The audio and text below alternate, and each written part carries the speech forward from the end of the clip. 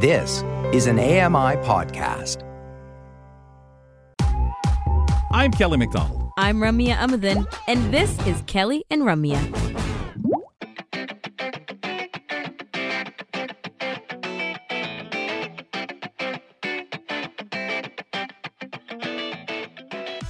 In Canada, when we're live on the air or one of the repeats of the program, you can check out AMI Audio right from your TV. Rogers, Ontario customers, look for us on channel 196. MTS customers, we're on channel 704. Visit ami.ca/audio for a list of channel locations in your area. Ramya Amadin, Kelly McDonald, we are the hosts of Kelly & Company. Thanks for being with us. So, Mondays, we like to catch people up on things that are going on with AMI, and there's always something going on. There are podcasts and initiatives and projects and things like that. And we've been making our way down the list of newly released video podcasts available on YouTube. And these are existing AMI audio podcasts as well. So one that you may be aware of, because it's been on for years, is The Pulse, now hosted by Joeita Gupta. And this is an AMI audio original, again, available on YouTube as well, where host Joeita Gupta brings us closer to issues impacting the disability community across Canada. And Joeita joins us now to tell us a little bit more. So, Joeita, welcome to Kelly & Company. It's been a while. It has been a while. Thank you for having me. It has been forever. I can't remember the last time I was on, but I'm delighted to be back. So thanks for having me. Thank you for coming on. And actually, how long has it been since you started hosting The Pulse? Have you been keeping track? Because it was you and Dave for a bit, and then Dave for a bit, and now you, and Dave's on now with Dave Brown. So, it's been a while since it's been you weekly on The Pulse. Yeah, I mean, we played a bit of musical chairs for sure. Yeah. I think, and Andy Frank can correct me if I'm wrong, but I think I've been consistently hosting The Pulse going all the way back to 2019, September. So it's been 3 years. Oh my God, it's been 3 years. Wow, nice. That's amazing. It's your show now. It's your show. You won. It is, yeah. You won musical chairs. It's all mine. Well, and it's a totally different looking show in that aspect. I mean, when it launched, what it was to what you've got it to, Joey, even when you took it over, and how things changed with you producing the show. There's a lot that falls under that hat of yours. So give us a general overview of the subjects that you bring light to on the program. A lot of content has stayed the same in general. From its inception, The Pulse has been a long-form interview show that dives into issues that matter to the disability community, and that can cover a wide range of topics, anything from advocacy to sports, sex to education, you name it, and we'll talk about it. One of the upsides or downsides, depending on your point of view, of my hosting the show is that a lot of it has really come down to the things that I'm curious about. So Nice. There's a lot of interesting things that happen in the disability community. I have a lot of passion for disability arts. I love doing books. I love talking to authors. I love having conversations with people around disability law and advocacy. Lots of inroads made into the area of accessible education, and we tend to talk about a lot of those conversations on The Pulse. And so one of the things that's been rewarding as a producer is to see the opportunity to talk about the things that spark my curiosity. Of course, there are things that I admit I'm not as curious about, sport being one of them. That's why I leave it to the folks at the Neutral Zone to cover us on that. But I at least try to have one sport-related or two sports-related shows every year, if not more. But even when I'm talking about sports, when we're doing these deep dive conversations, it's a chance to go beyond the headlines, to go beyond the elevator pitch, if you like, and to really dig into the concept or idea or personality, depending on who it is that we're talking to. So The Pulse is a really varied show. It can be very different.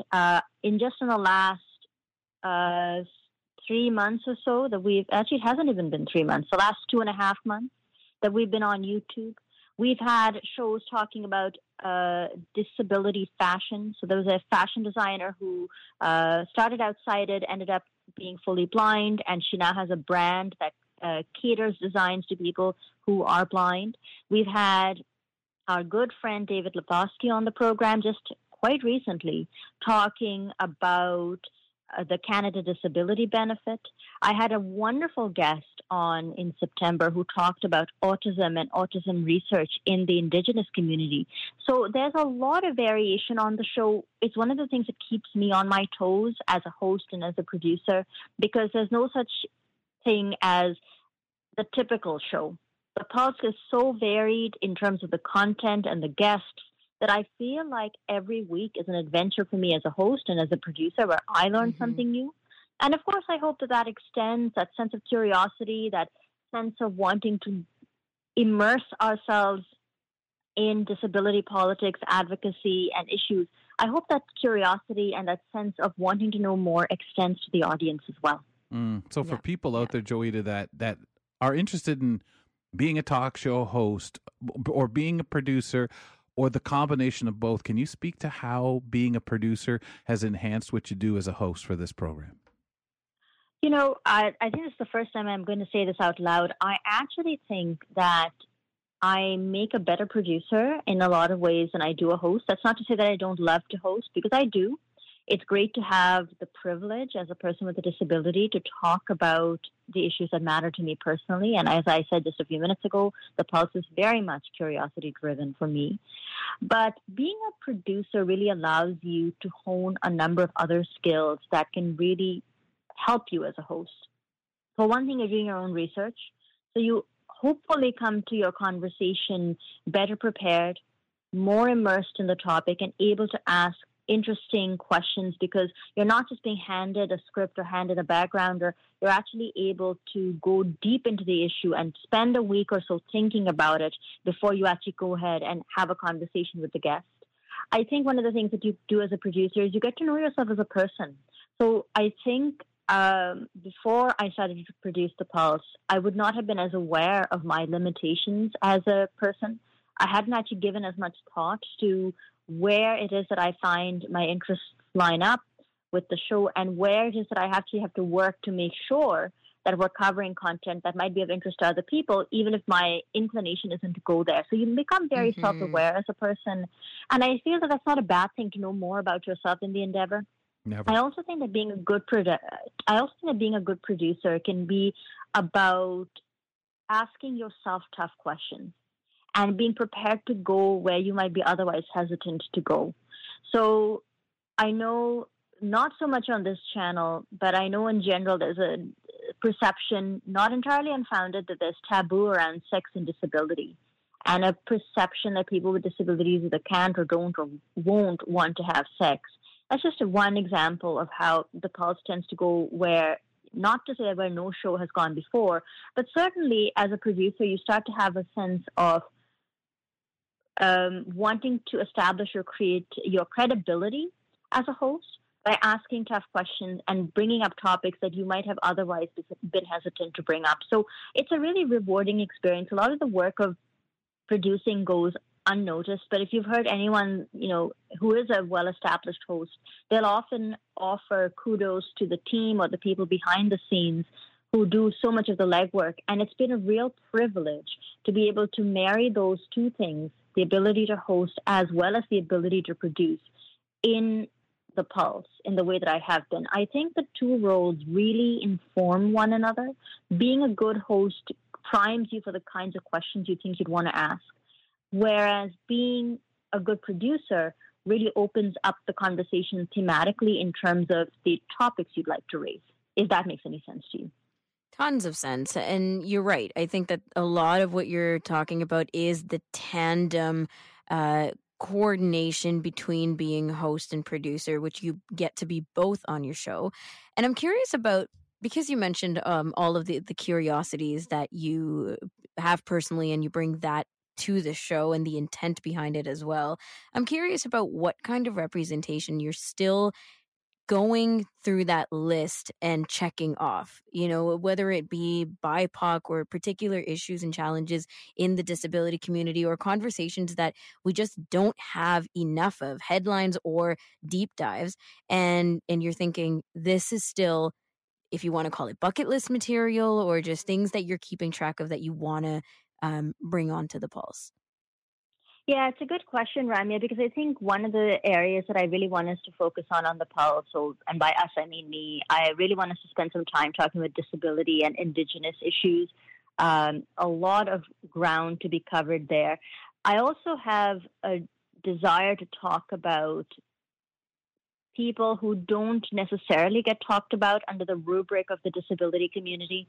I'm thinking about psychiatric survivors or people who might have the label of a quote-unquote mental health or issue, and what their stories and what their narrative experience is. There are many important programs that take place not just in Toronto, but across Canada, where it really shifts your perspective around thinking of the mental health as less of an individual illness and more as something that's socially constructed.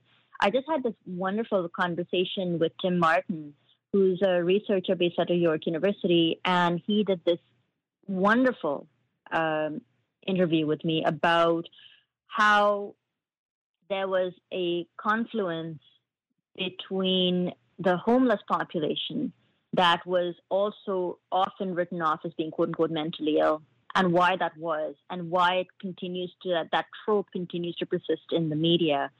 I think the other piece around the disability community that I would really like to focus on is around the intellectually disabled or developmentally disabled community. It's not often that we talk about some of the important issues and vagaries around that community and their very particular history of discrimination, isolation, and segregation. And I think we could do more. And indeed, I think a lot of us do make that effort or that endeavor to try and include the voices of people with developmental disabilities. The last aim that I've had for the show, and it's not an exhaustive list, but we often think about the right kind of voice or the quintessential typical type of voice that we have on air. We don't normally have people with stutterers on our show, and I'm really proud of the interview I did, not only with Maya Chipkoff, which is the YouTube video, but I want to say last September, about a year ago, I did an interview with Robert Kingett, who wrote a book, or was the editor of an anthology called The Artificial Divide, which was written by which had a number of blind contributors to it, and it was a really great conversation to talk about the Artificial Divide book. I'm sorry to cut you off mid-sentence, but we've got to run out of here. People check out that episode and your most recent episode about with the guest on stuttering as well. Thank you so much.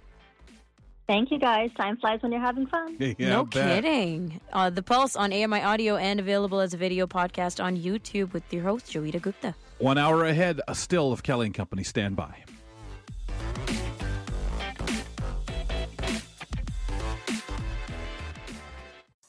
Hi, I'm Ramya Amuddin. Join me weekly for AMI Audiobook Review, the podcast that explores new titles, introduces us to famous narrators, and updates what's hot at the Center for Equitable Library Access.